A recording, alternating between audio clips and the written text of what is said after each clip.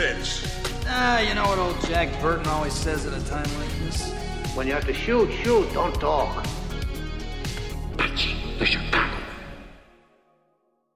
Hello everyone, what is up? It is me, Ewan, and welcome to a new episode of the We Love Dad Movies podcast. We're diving into, for the first time I believe on this podcast, my favourite director, John Carpenter.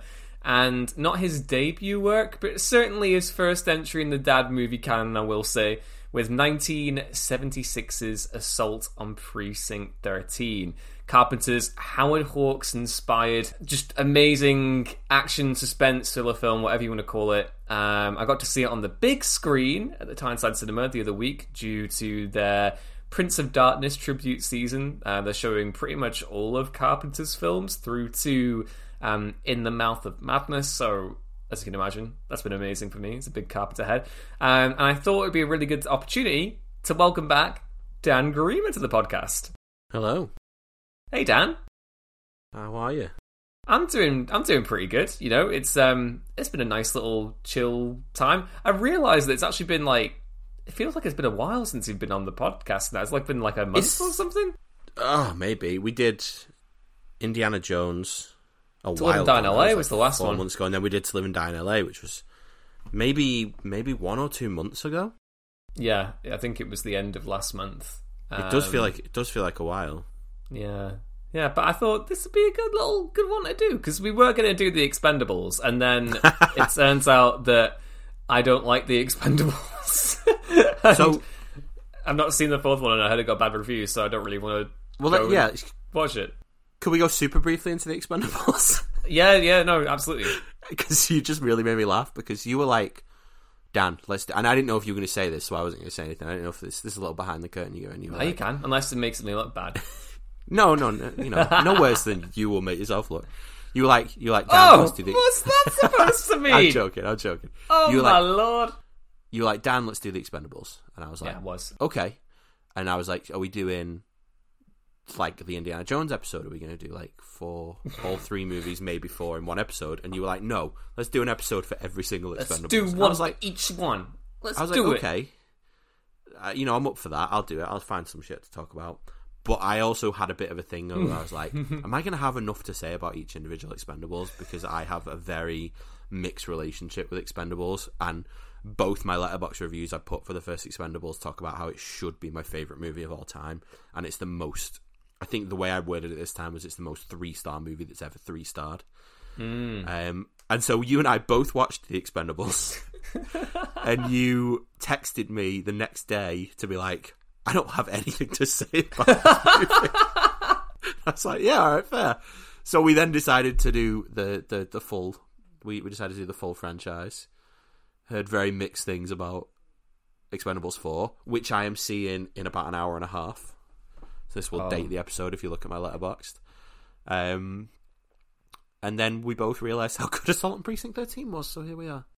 Yeah, that's basically the overarching narrative of this. I mean, to be clear, I do have fond memories of that first Expendables movie and could talk about it in a future episode. I love Expendables 2. I actually like Expendables 3 more than a lot of other people. I actually like that movie quite a fair bit. But I just do not have... My brain is not in the right position right now to justify spending money to go see a potentially bad action movie. My worry about Expendables 3 was that I have exclusively talked movies I like and mostly love on this podcast, and I was going to have to come in negative on Expendables 3. Oh wow! I like that one, even though it has a lot of stuff that's wrong with it. I think maybe Antonio Banderas hard carries it, maybe. But I'm glad we ended up on this, and I was very very jealous that you got to go see this movie on the big screen. Yes, it's been a treat. Honestly, when the Tyneside announced that they were doing an entire John Carpenter tribute season, I did the whole Looney Tunes thing. If I had a hat, it would have gone woo, and it would have started doing spinning things above me, and your heart started beating out your chest, a heart shape there. Yeah, exactly. So this was amazing. I've got The Fog to look forward to next, I think. Nice, I haven't seen that.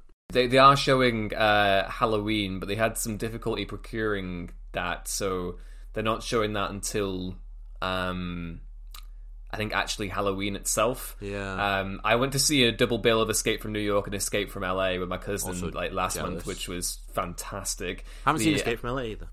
Oh, dude, it's really underrated. It's one of those where I watch it. I'm like, why do people hate fun? Evidently, like, right, Dan. Just to tell you on that movie, Bruce Campbell plays the Surgeon General of Beverly Hills. Sold. And he's basically like a surgeon to the stars, but because LA is now a decrepit post-apocalyptic wasteland, he's basically harvesting organs from anyone unfortunate enough to come by. To basically do surgery on all these, like, surgery-addicted, like, Beverly Hills residents. It's really, really funny. He's really good in it. I do need to watch it. I like Escape from New York a lot, because who doesn't? Yeah, it's a great time, honestly. And it goes in on, like, evangelical politics. Like, if Escape from New York's really good at, like, honing in on that law and order panic, then LA is the equally prescient follow-up, because it dives into the whole evangelical religious side of, like, American conservatism. And obviously, you know, Carpenter goes in on Hollywood and stuff, which is fun. But yeah, so The Fog's after that, it's going to be a 35mm print, which I'm really excited to go see. And then obviously the showing The Thing is a part of the Halloween all-nighter, but I saw that in cinema last year, so I'm going to skip that. And they've got a double bill of Prince of Darkness and In the Mouth of Madness, which I'm super excited for, because I loved Prince of Darkness when I saw it last year. And I haven't seen In the Mouth of Madness because I don't think there's a physical release of it in the UK. I mean, I've tried to watch it online. I don't think any streamer carries it. So that's going to be a rare and fun opportunity. I believe Odeon is showing Christine as well. Oh, yeah, Christine. Sorry, Christine's coming at the Tyneside as well. Christine's amazing, dude. You should go watch Christine. Yeah, I'm planning to. I have a good sort of... I was going to try and see The Exorcist this weekend, but I don't think I'm going to be able to, unfortunately. No, why would you say that? Work got in the way. So I have to. I might have to miss that unless it's showing on another day. But I'm going to aim for Christine. Can't you get one of those cuddly sharks to cover for you? Oh, they're busy. They're all at showing of The Exorcist, so they all put their tickets before me, those bastards. I'll watch it. I'm going to see it either way because you know it's Friedkin and I love him now. So yeah, good. I mean, I finished slightly related to this. We will get to Assault on Precinct eventually. I promise everyone. I finished reading Legion the other day, which is Blatty's sequel to The Exorcist. So William Peter Blatty obviously wrote the original Exorcist novel, and then he wrote Legion several years later. Having rewatched Exorcist 3 recently, I've been on a big Exorcist kick and everything. And that was great. I absolutely adore that book. And then at the end of it, they mention there's this really great bit where they go and see a double feature of Gunga Din and The Third Man. And then it just happened to work out really nicely that I visited home this weekend, and The Third Man was on BBC iPlayer, so I watched that for the first time. So yeah, it continues to be a lovely movie year, Dan. I don't know about you, but I'm having a great time. I'm also having a very good year. I've seen a lot of good stuff for the first time this year. I think I've watched like 3 5-star movies the past week. Yes, so hell yeah. I'm in a good place. Can't wait for The Expendables 4 to probably disappoint me. But yeah, we should talk about John Carpenter, because I feel like I've brought his name up a bunch of times on this podcast, and people who've listened for a while should really know that he's my boy. I love John Carpenter. I can't believe you've gone this long without doing a Carpenter movie. It's kind of mad. I don't know how. I don't know how. Big Trouble in Little China guy. Well, no, I'm waiting for because that's going to be on the cinema as well. That's I get it. Yeah. So I'm going to watch that and then do it. You got to see that on the big screen. That's so good. Yeah, I mean, I saw it on the big screen when they last had it there. It was great, but I could watch that movie on repeat. It is the most watchable thing ever. Going into this movie, Assault on Precinct 13, this is where I had a realization that I don't know if I really hear people ever say, but I said this to you last night. I think this is my favourite John Carpenter movie.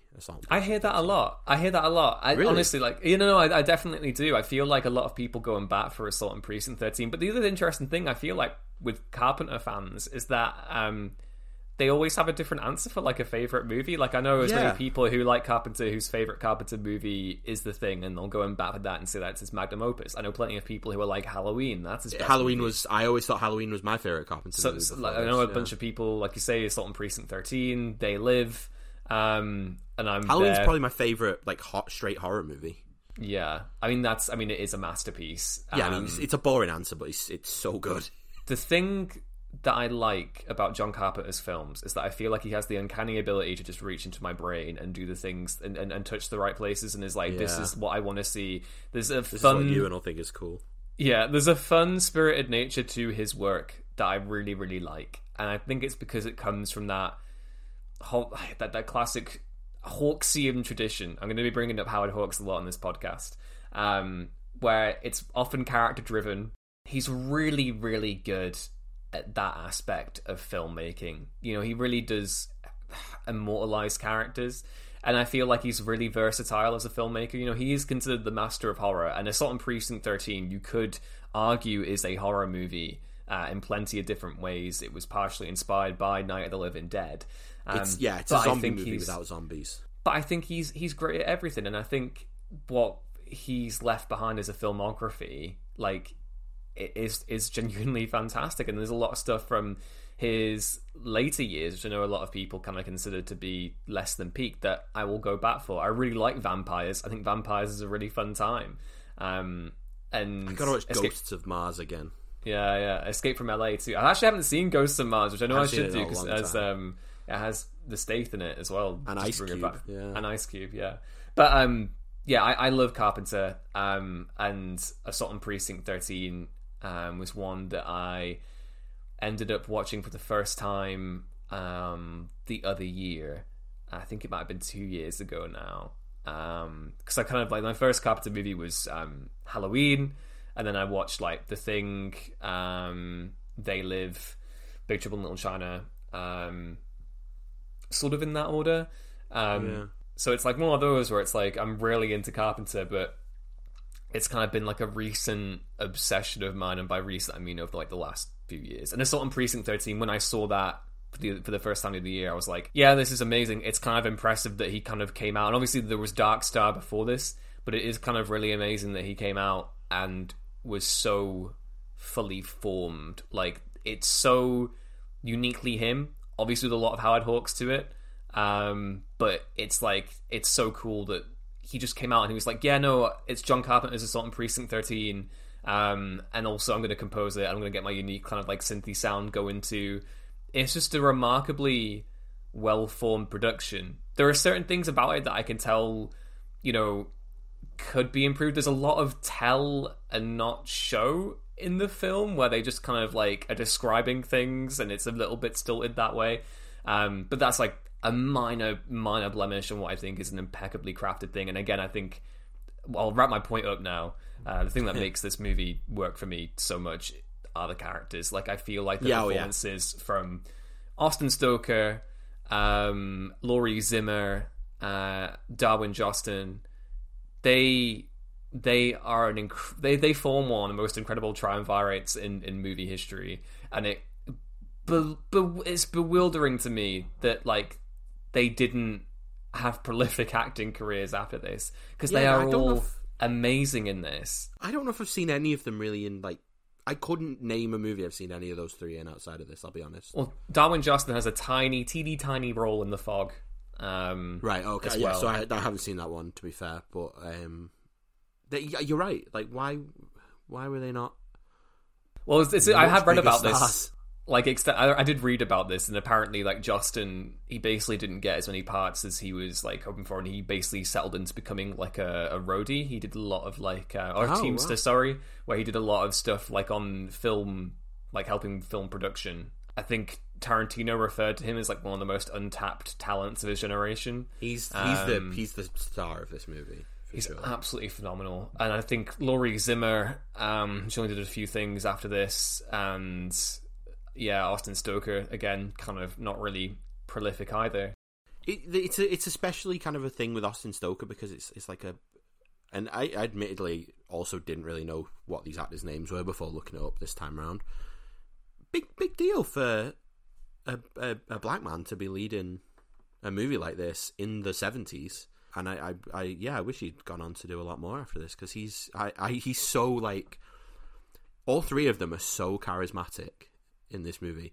And what I think really elevates it is that because the movie's like it's a basic movie in terms of premise. It's very simple. The characters, like you say, really elevate it, and the script, the dialogue between them is great, and they all interplay with each other so well. The character Lee, Laurie Zimmer's character, is one of the like low key most badass like female characters. Yeah, I have a huge crush on every single like on that front three. I have a huge crush on all of them, and Laurie Zimmer is like iconic Hawksian woman. She's so great. She The gets shot bit- in one scene Well, and I was responds just like about she's to the Terminator. Fuck's sake, you beat me to it, Sorry. you bastard. I was just going to say the bit where she gets shot in the arm It's my and she favourite just bit doesn't in the even movie. flinch and then just like goes back. It's great. There's kind of like an undead quality to her where she's like so calm and collected and also just kind of taking everything Yeah. in her stride. And like I love how slow and methodical her movements are. And yeah, there's so much to this movie. And like you touched on like Austin Stoker there, you know, black man being cast in a non-blaxploitation role as the main lead. Like that is big, and like race does form a part of that dynamic in the story. You know, it is so good. But yeah, a brief synopsis on Assault on Precinct 13. Basically, Austin Stoker is a newly assigned highway patrol officer who has to take control of a police precinct that is being slowly decommissioned. So he's being given kind of the graveyard shift to you know, he's coming in wanting to be a hero. He wants to kind of like get some notches on his belt, do some good. But he's been assigned to work this kind of bum job. And before that, we have this kind of amazing opening where the gang of the film, which is kind of a supernatural threat in and of itself, Street Thunder, steals some weapons and get absolutely massacred by the kind of like nebulous, just vague, gun-toting arm of the law in the darkness. That scene is so well done. And then it cuts to them making a blood oath together to basically just shoot anything, shoot anyone. And it's kind of typical of that 70s, you know, law and order panicky era where you've basically got a lot of sickos making the headlines. Where's Cobra when you need him? Yeah, exactly. Cobra would have been good to have in Assault on Precinct 13. But yeah, they basically resolved to have this like to go on a rampage and to just kind of do it without any rhyme or reason, and that eventually leads them to Precinct 13, in which Stoker's highway patrol officer has to enlist the help of two convicts to live, because they're not really the Street Thunder gang isn't really discriminating between cop and non-cop. They're basically there to kill anyone inside that building. We just get this amazingly suspenseful film that it works on every level.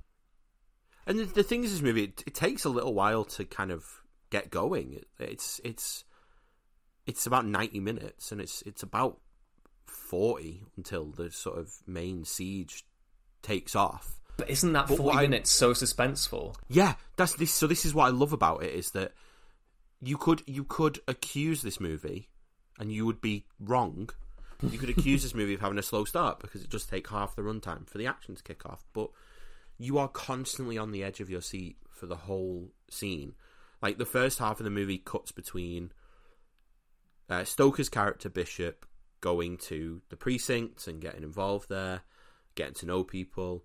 The convicts on the bus, because the character, excellent action movie name, Napoleon Wilson, is he a death row inmate? He's on death row, right?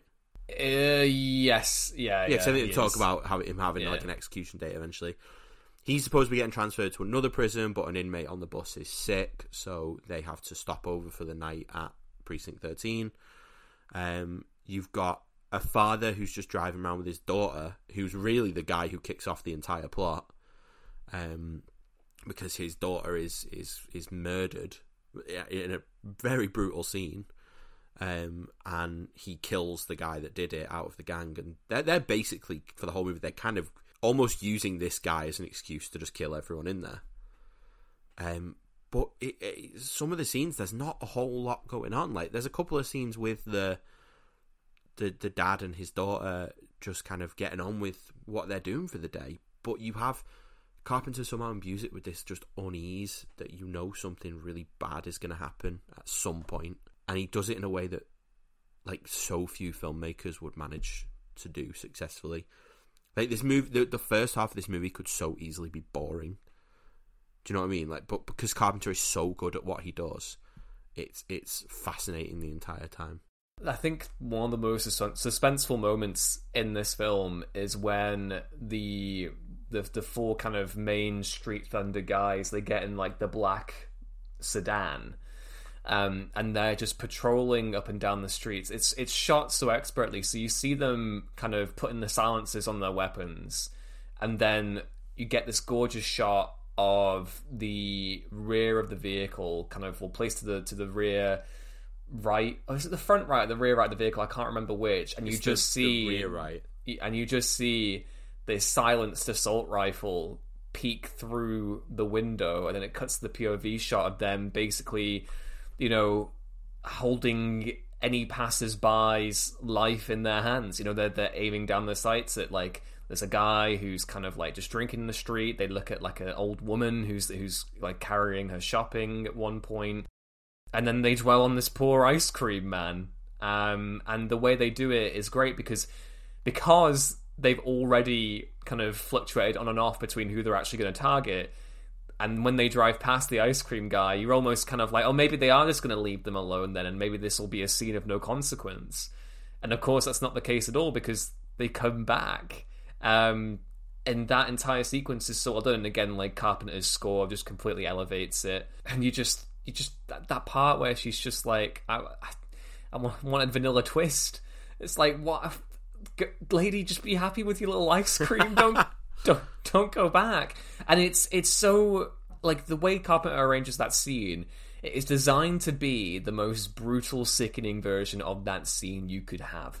They don't just shoot the two of them. They take the ice cream guy out of his van.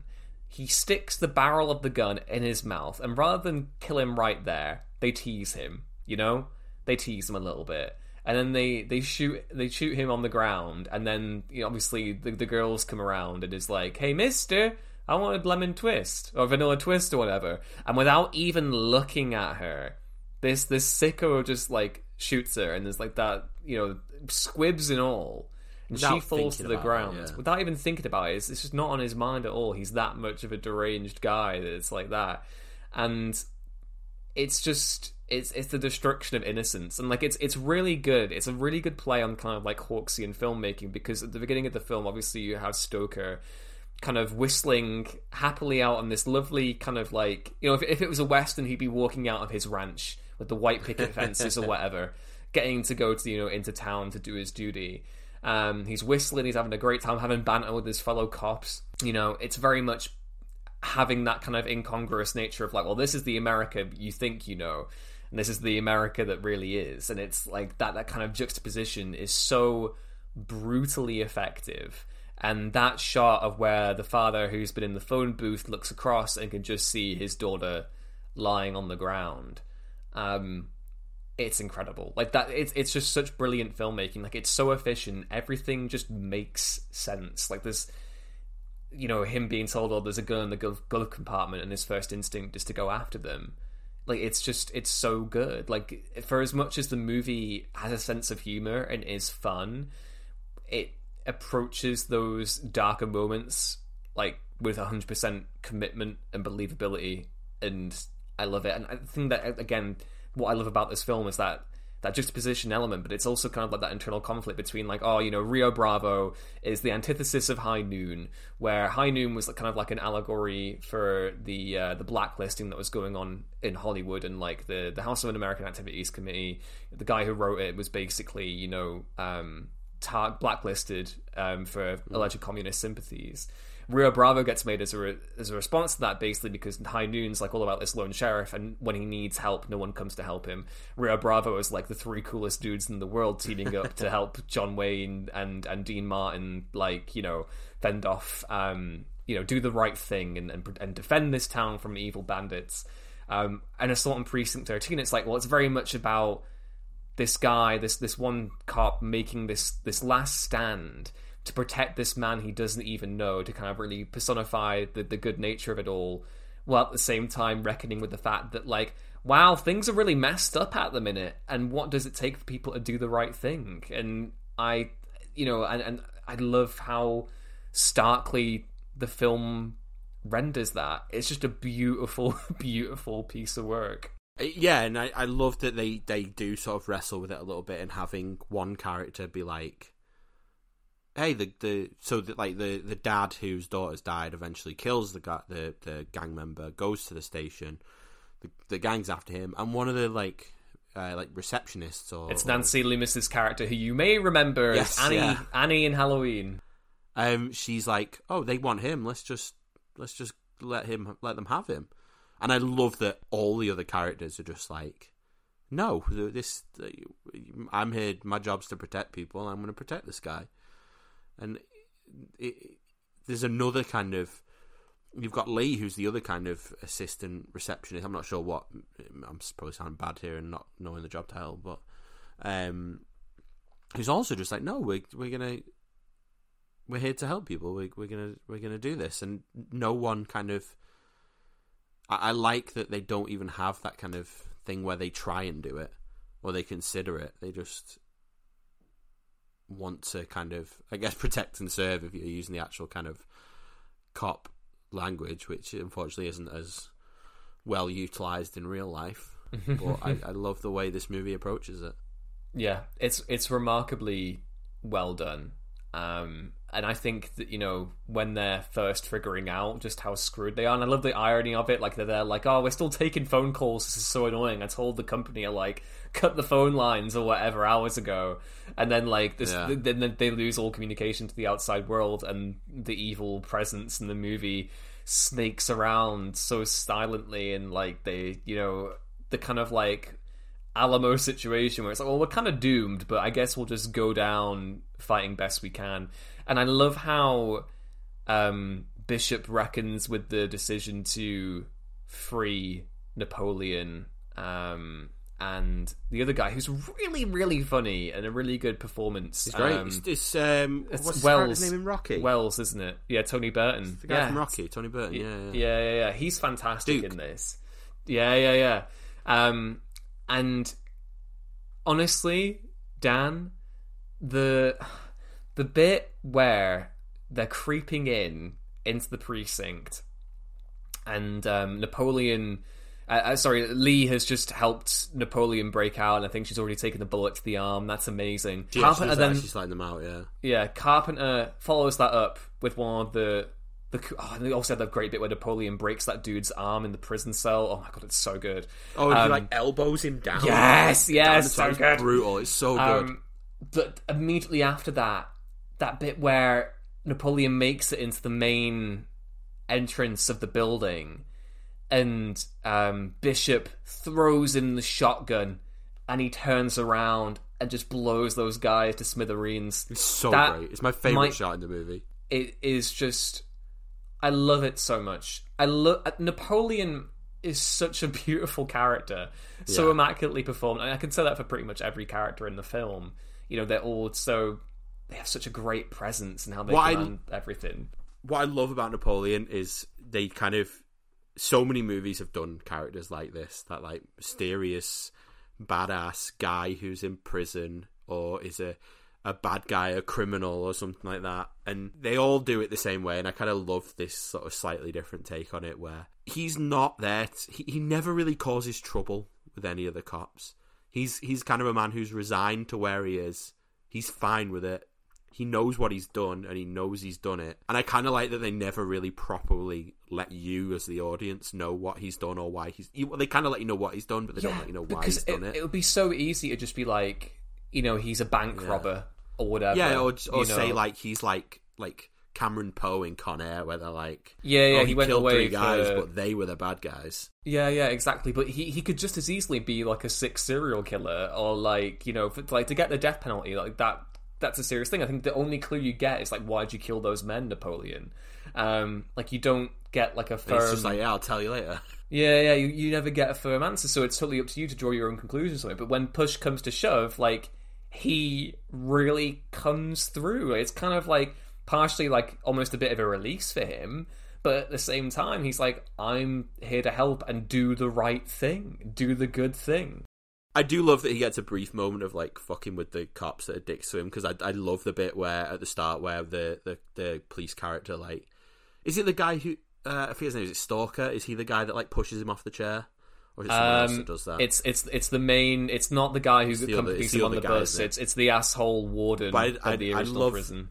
I love that bit because he pushes him off the chair and Stalker's like, "What? Oh, what's happened to you?" And he's like, "Oh, I don't sit down. I don't sit down as well as I used to." And then he later on like somehow gets his chain around that same warden's legs and pulls him back and does the he don't stand up as well as he used to. And it's like the one bit where he does kind of like fuck with the cop that's messing with him, but for the most part he's like a good prisoner, and then he's genuinely helpful from start to finish when the siege kicks off. Dude, as well, sorry, I need to mention, all this time he's asking for a smoke. Is anyone got a smoke? You got a smoke. The bit where Lee hands him the cigarette and lights it for him might be the sexiest thing I've ever seen in a movie ever. Oh my god. Those two had such good chemistry. I mean, to be fair, they all had chemistry with each other. They could probably be a really good throuple. Like, they could pull it off. That's my favorite part of that, because he's like asking people for the whole movie, you got a smoke, and then finally he gets one. He immediately has to be like, you got a light. Like, it's the follow up straight away.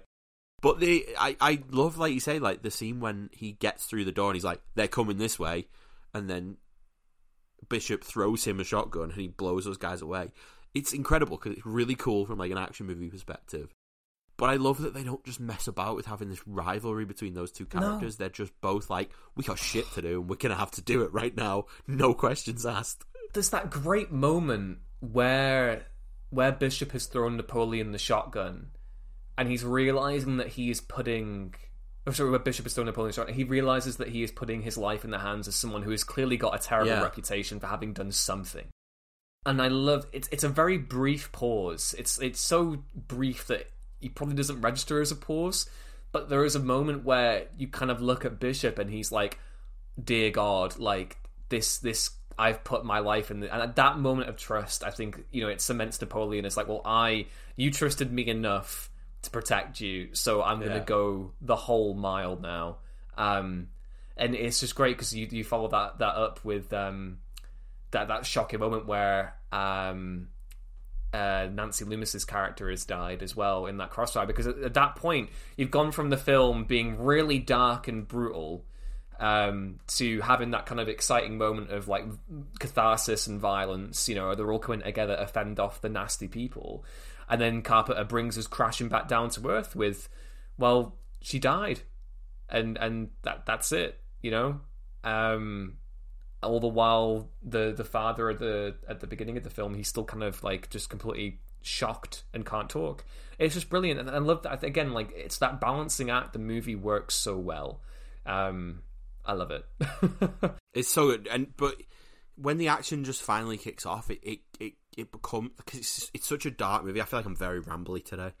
No. I'm not on my best form. You're doing well. It's such a dark movie up to that point, like with the murder of a child and then the dad getting the revenge and all this, and then the second the actual siege like kicks off properly, it becomes the most fun action movie you can imagine. Like, I love that whole bit of just it cut in between all the different characters just aiming at the various windows and just shooting the guys that come through. And this is where, like, it really reminds me of Cobra in the way that we said that Cobra was a horror movie disguised as an action movie, because that's exactly what this is as well. It is, and you mentioned Night of the Living Dead. I didn't know he'd actually taken sort of influence from that, because I've always thought of this as it's a zombie movie with no zombies. I love the way this gang that are invading, that are sieging the precinct, they aren't characters. which sounds like a criticism and could easily, again, be done very wrong in a lesser filmmaker's hands. And deliberately ethnically diverse. Like, there's no credo there. They literally come from every single, like, seemingly every single walk of life, like age, background, almost. Race. Like, there's, they don't have any lines. Like, the villains have very few lines in this movie. I think the only scene where they actually really have much dialogue is when they're doing, like, the blood pact at the beginning. But then they just become this, like, faceless zombie horde of criminals, and they're, like, climbing in through the windows, and some of them don't even have weapons. Some of them are literally just climbing in to try and get in, and they're all just getting gunned down, and it's so much fun. I love it when it gets to the kickoff. Like, it's a mile a minute for the second half.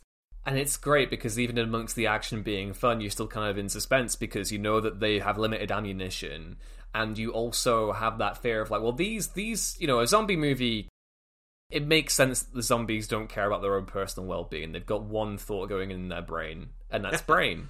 They want brain. Yeah. They want flesh. They want the goopy stuff.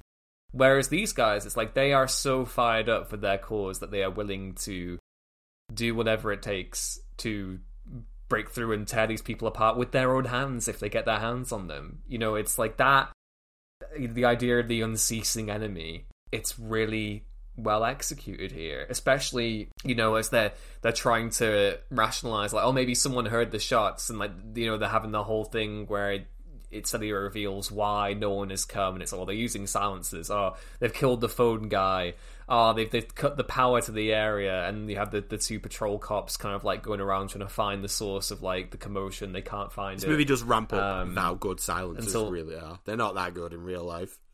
Like, there's a point where Tony Burton's character is firing a gun, and then he realizes it's out of bullets, and he's like, I've been firing this whole time, and there's been no bullets in this gun, and I didn't realize because of the silencer. It's just so... Well, maybe the other gunfire and the...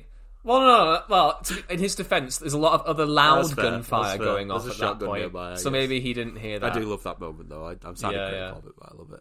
What I love is a lot of other movies like this where you've got, like, some characters sieging a police station.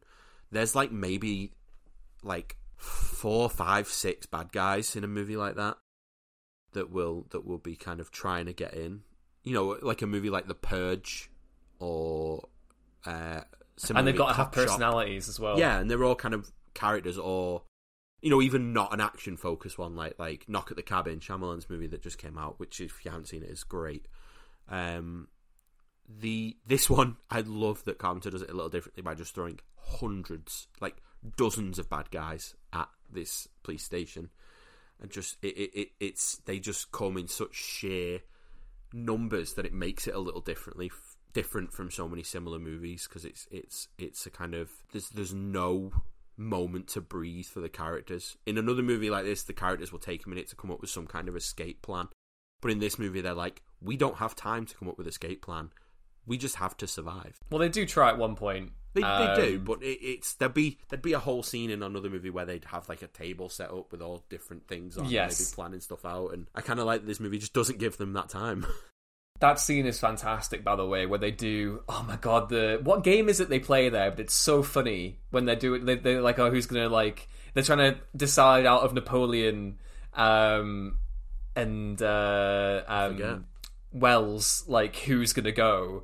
And I forget what the line is, but he says we could do, like, rock, paper, scissors, like, I'd lose that. It's like, oh, we could do, like, short stories. It's like, I'd lose that too. So they do, like, it's like 1 potato, 2 potato, 3 potato, 4, 5 potato, 6 potato, 7 potato more, and then they're going back and forth together until eventually they get it and Wells loses anyway. I love that scene so much. What I love is that, because obviously I know I just made it sound like they don't do a thing where they try and escape, where they do have a little plan, but they kind of come up with it incredibly quickly. It's an incredibly basic plan. It is literally, hey, there's a car over there, one of us is going to run out and try and get to it and drive to that phone booth and call for help. And it also, because they've had such little time to plan it, it fails immediately. It fails very quickly. It's brutal. It's so brutal. Like, I really do feel for Wells' character there, because it's literally like he doesn't want to be here, doesn't want to do it. He's a bit of an asshole. He literally, like, threatens to shoot Lee for a second. She would have took it like a champ. Yeah, she would like, like, you know, in Futurama when Fry thinks he's the robot and he's like, yeah, would have been like that. But I love that exchange that he has with Napoleon when they're near the furnace, and Napoleon is fully aware that if he gets his opportunity, Wells is gonna just go and just run away straight away. He doesn't begrudge him for it. He's just like, hey, if on the way there, if you could call the police and just let them know that we're gonna be, you know, that might be a bit messy at the precinct, and then you do that would be great too. I love the relationship that they have, and like Wells isn't in it for that much, but every character here is so fully realized. It's great. The ending sequence, I kind of love that they managed to make the ending sequence like a little different as well, rather than just having, once again, like loads of bad guys coming in through all the windows and doors and them shooting at them. Because they could have very easily, like Carpenter could have very easily made this like a rinse and repeat movie, but instead he gets them to kind of have this great kind of bottleneck moment where they're in the is it a basement? Yeah, it is. It's so good. I mean, I keep saying it. It's just I think it's a really important thing in movies that not every movie has to reinvent the wheel. Like there's so many movies that go off a basic premise.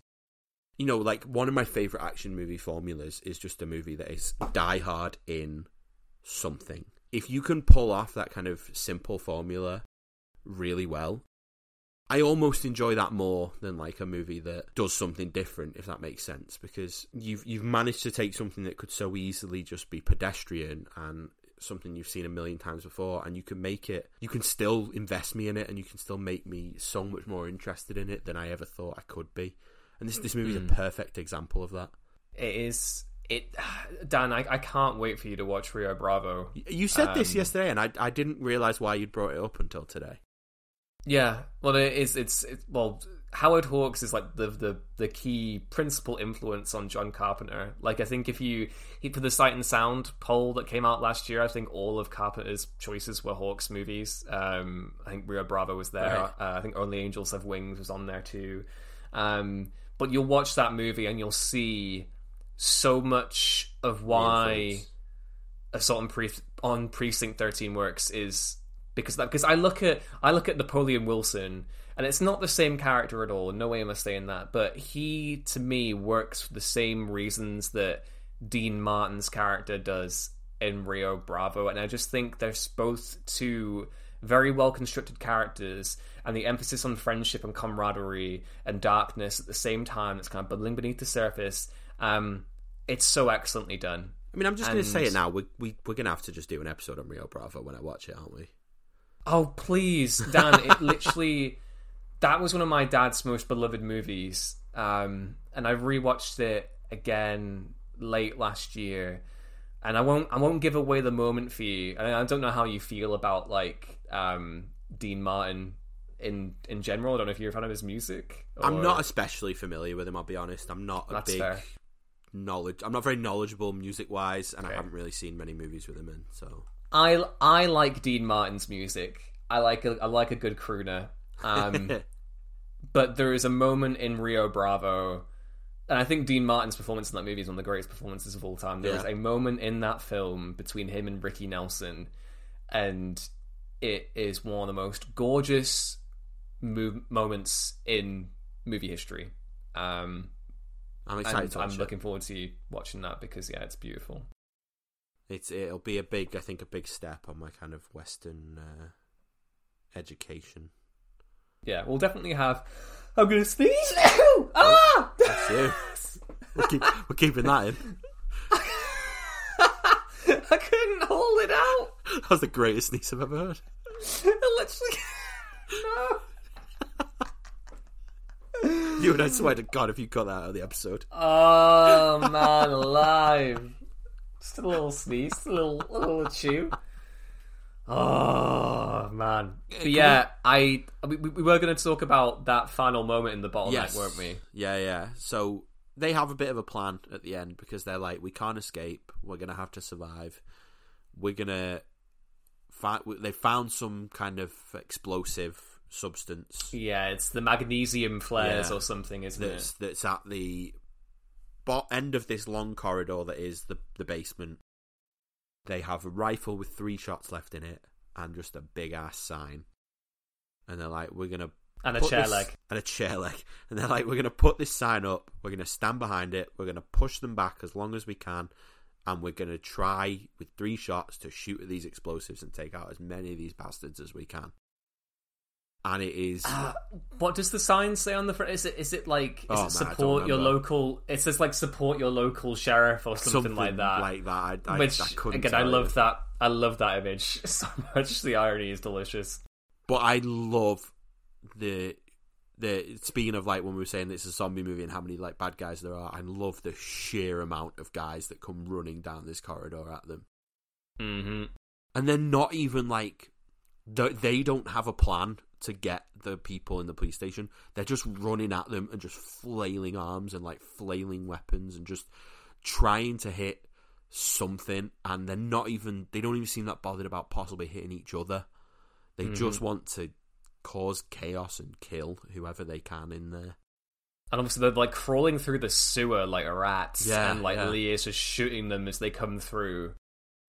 A couple of great shots from Lee where she takes a couple of those guys out. Man, she's such a good character. Dan, I love Lee. I love Lee. I love Napoleon. It should be one of the more sung like 70s action movie female characters, because there's, compared to nowadays, and even nowadays it's not enough, but compared to nowadays there was almost none then.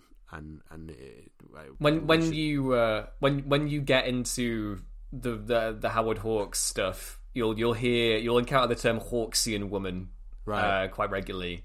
And Lee fits into the bracket of a Hawksian woman, where she's like still kind of like feminine, but there's like a strength in her femininity, and she can like hold her own against like the men and stuff. And Lee definitely kind of like exemplifies that in a great many ways.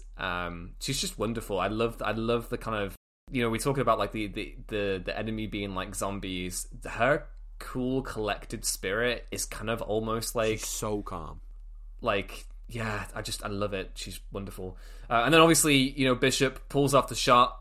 We get the lovely explosion. The bit where... And then Carpenter hangs the suspense perfectly after that, because then outside and the cavalry's arrived. And we don't know if our heroes have made it out, and they come down the steps. The camera is fixed at a low angle as we see all the charred corpses of the Street Thunder gang members. And then it's just them... slowly raising their heads above the door, the sign that they have held up. And the bad guys almost don't really get defeated. No, it's just they just survive. And that's what it's all on Precinct 13 is all about. It's about survival. There's people who die and there's people who live. And there's good hidden evil in and amongst that. And I, again, just absolutely beautiful stuff. The bit where that asshole fucking medic comes in and is like, "Man, we've got a stretcher waiting for you," and Lee's like, I don't want it, and then he complains to them. So Lee goes out on her own, and then that great bit where they try and arrest Napoleon, and Bishop's like, "Get your fucking hands off him!" Yeah, it's great. Also, that look between Lee and Napoleon, like, when you said the smoke thing was the sexiest thing that's ever happened on movies, that's number 2. That scene is number 2 when they're just looking at each other. I need to believe in my brain that they just had the nastiest, raunchiest sex after this movie ended. I can't contemplate any other scenario here. It has to have happened. There is too much sexual tension for it not to have been released somehow. You know what we haven't mentioned at all? A little bit of a tangent. Just how great Carpenter is with scores. Oh yeah, no, he's just a genius. I mean, this is a fucking genius. I'm not saying anything other people haven't already said, but even his lesser known scores like this one, or I don't feel like I hear people bring up the Escape from New York score as often, which I love. I've been playing. You said the word Escape from New York at the beginning of this podcast, and that theme has played in my head the entire conversation we've had. It's one of my Escape from New York is one of my all-time favorite movie themes. It's a beautiful theme, and I love this one. So it's like doo doo doo doo doo. It's great. And even when you forget them, it's like, I think I said this with Tango and Cash when we Sam, which I love the Tango and Cash theme, which, as I've just said that sentence, that's now just replaced the Escape from New York theme, and as I see Expendables tonight, that will be now the song that plays in my head all evening. It's basically like that Homer Simpson bit where it's like old stuff new stuff comes in, it pushes old stuff out of my brain. It's like that, but it's just the Tango and Cash theme and the Escape from New York theme. I don't remember my bank pin, but I could sing the entire Tango and Cash theme at you. But even the ones that you kind of don't remember, you kind of they kind of kick off in the movie, and you're like, oh holy shit, this is one of the best movie scores of all time. Like, I couldn't, before I watched Assault on Precinct 13 the other day, it was like the third time I'd seen it, couldn't have done the tune to you that plays at the beginning of this movie, but as soon as it played I went, this is incredible. How did I forget this? What I love about the score for this as well is, like, obviously you have the great opening theme, which does, I feel like it plays the opening. I'm trying to remember the next time it comes in, because I feel it's sparsely used. And what I love about the score here is that it's kind of one of Carpenter's most subtle. There are a few regular motifs that he returns to, but the main function here, and you could say that with pretty much all of his scores, to be fair, or quite a few of them, is that the key function here is driving suspense. And arguably, I think the only score in his locker that matches this one for suspense is Halloween. And The Fog as well is fantastic, but The Fog is more about conjuring an eerie atmosphere. Yeah. In terms of conjuring like stress and dread, I kind of feel like Halloween and this are the two best. Oh yeah, they're all great. I mean, I listened to the anthology that he's done like on repeat, and I got to see him do them all live the other year, Dan, which was like an all-time. I'm so jealous. Yeah. I'd love to. I've never been to a concert in my life, and that's one I would go to. No, he was in. Honestly, I couldn't believe it that he came to Newcastle. Yeah, it was beautiful. For the bit where for They Live, they all produce sunglasses out of their pockets and put them on, and then for the fog machine stopped working, so we had a bit of crack with the audience for a wee bit. And then when the fog started playing, he started like going for it. But if that ever happens again, Ewan, you let me know and I will be there. Oh, absolutely, mate. I mean, I think he's spoken about potentially doing one more tour. I don't know if it would be another, because that was like he did a US tour and a Europe tour. I don't know. He's spoken about touring again, but I don't know whether it would just be US. I kind of love the way Carpenter is now, because he's so chill. He's just in his vibes era. He directed Ghost of Mars in 2001. He directed the Ward in 2010. Yeah. Haven't seen that one. Haven't heard good things. Ghost of Mars I was not a huge fan of when I last saw it. I think I might appreciate it more now. So I will rewatch that soon. But now he's just like, yeah, I'm in my like 70s or 80s, however old he is, and I tour my music occasionally, I smoke weed, and I play a ton of video games. And I like basketball. That's what we all. I don't smoke weed, but that's like that's the life. He's just living his best life. There was a really, because every now and then I get anxious that Carpenter, like, he didn't get his due in his day. It's very much been a thing that he as an auteur has been kind of reappraised over the years. And it's been this way sort of since the beginning, Dan. When Assault on Precinct 13 came out in the States, it was kind of reviled. And then it got its premiere in the UK at the London Film Festival, and the buzz from its UK premiere kind of carried it through and made it like a mega hit. But it's always been the case that his stuff has had to be like it's had to wait for its due. It's had to wait for its appreciation and really come through in the vast majority of cases. So occasionally I get anxious. I'm like, man, that sucks. That really does suck. But there was this lovely interview he did. I think it might have been with New York Magazine. I might have gotten that wrong. It was either there or the AV Club. I can't remember.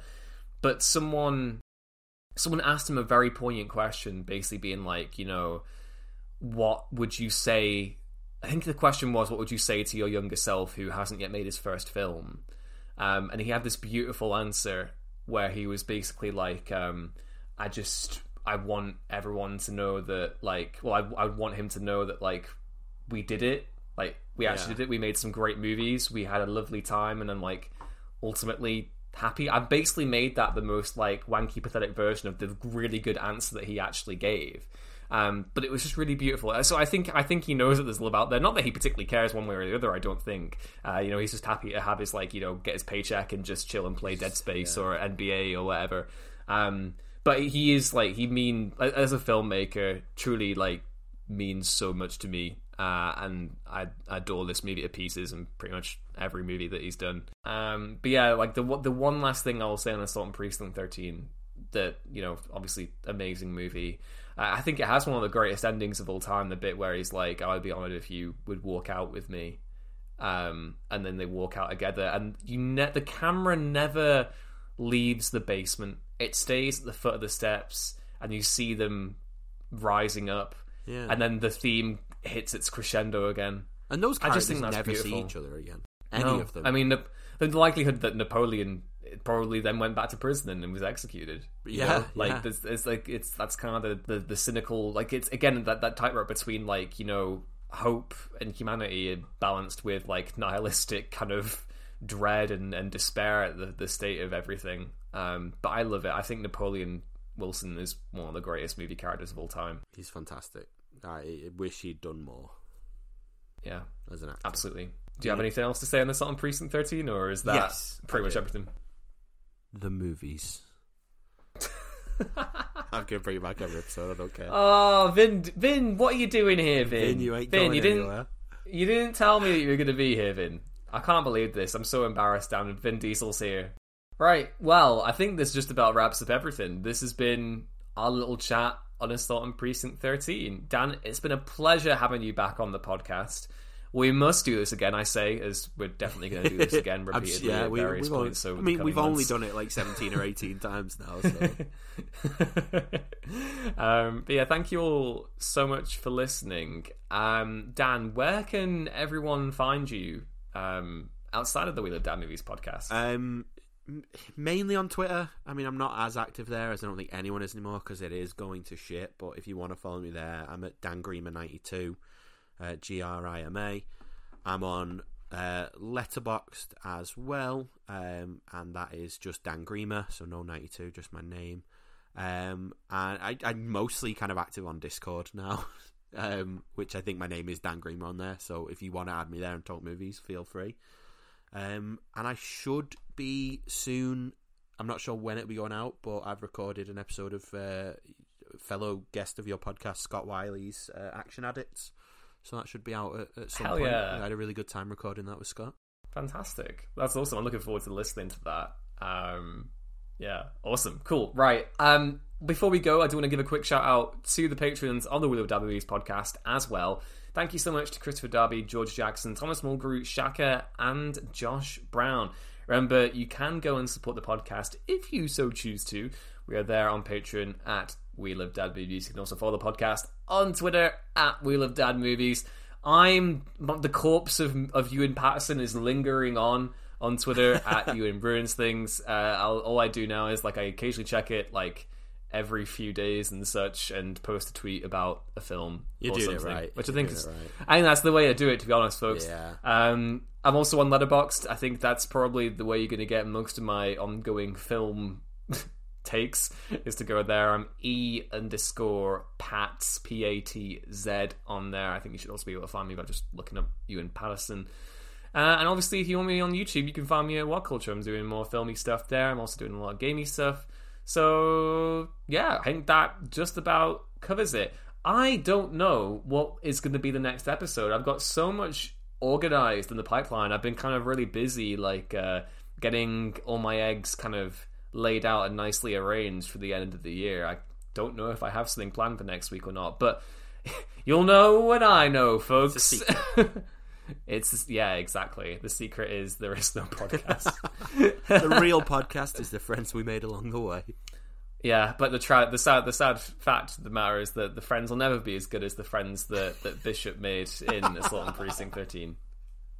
True story. But yeah, thank you all for listening, folks. Remember to love and appreciate Lee in Assault on Precinct 13 and Napoleon Wilson and Bishop. They are heroes and legends. And we will see you next time. Bye.